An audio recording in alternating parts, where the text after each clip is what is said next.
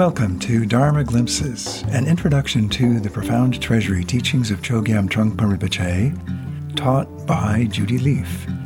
In this episode, Judy continues her discussion of space. Welcome. In previous episodes, I introduced the ideas of space and also talked about walls or boundaries, obviously two interconnected aspects of our experience, both externally and internally. I touched on how space can be inviting at times and threatening at other times, and how working with walls or boundaries, creating walls or boundaries, can alienate us from our environment and from others, but it can also be, ironically, a form of connecting with others.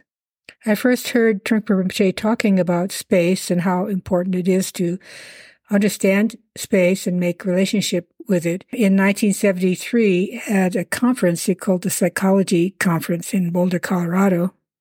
In that conference, he emphasized the importance of space in understanding psychological issues and energies, and in understanding our experiences of boredom, our discomfort with stillness, and our tendency to fill space, and to explore what's that about, how space actually operates within our minds and in our meditation in our daily life.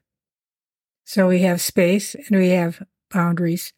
And a third element is that there are energies and colors within space. In the same way, there are many colors that show forth from a prism. So space, boundaries, energies.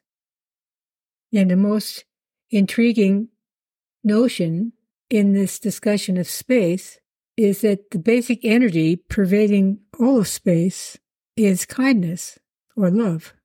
In the same way, outer space, which for many years people considered to be just empty, blank something, is actually pervaded by intense radiation, energies of radiation.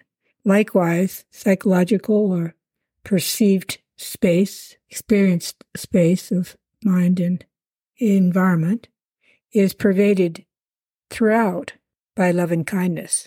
So to cultivate kindness, greater kindness, to cultivate love, it makes sense to relate to space and its qualities. You might ask, how do I do that? The topic of space can seem so vast and overwhelming and kind of vague that how do you make a linkage with that? And how do you talk about something that pervades everything and is everywhere? There's no other place to stand to get a perspective on that because it's within us and all around us.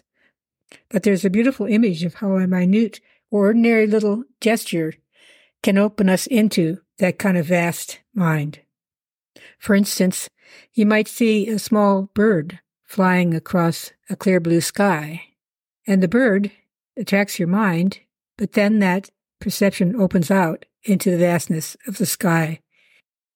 This can even happen in the internal sky of our mind. We can see a thought and be overwhelmed with a tumbling torrent of thoughts, or we can see a thought and that thought itself can open into non-thought, the open expanse of unfettered mind.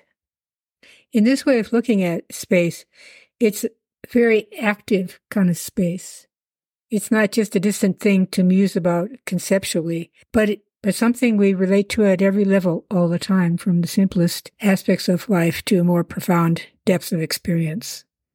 So I'd like to share 3 qualities of space that Trungpa Rinpoche introduced in that seminar and say a little bit about each of them just to give some way of having a flavor of what is meant by that word space in the Dharma.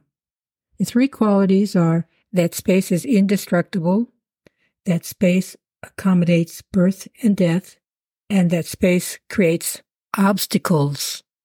So let's look at each of those. Space is indestructible because it doesn't come from anywhere and does not go anywhere. It is unborn, therefore it is unceasing. Anything is born perishes. Space doesn't really come from anywhere.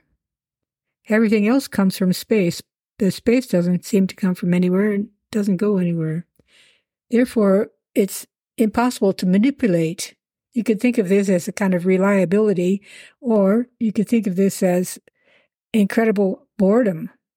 They don't like something that doesn't accommodate our wishes and our desires, that doesn't respond. It just is there. When you're bored, it doesn't feed us or entertain us.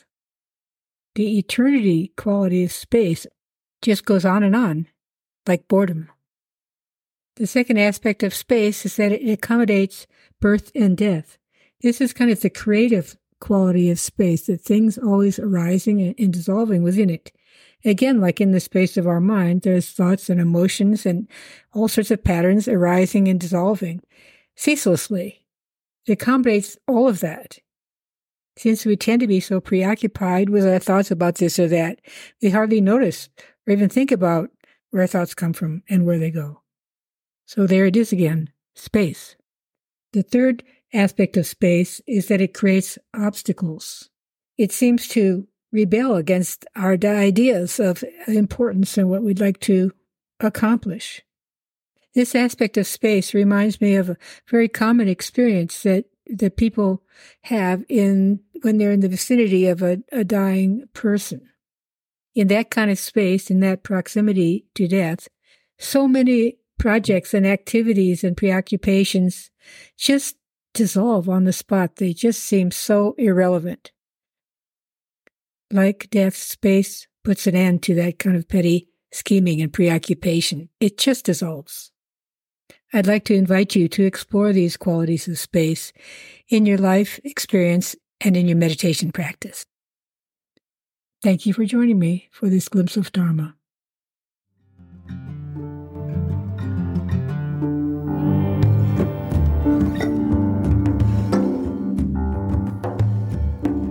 This podcast is made possible through the support of the Hamera Foundation.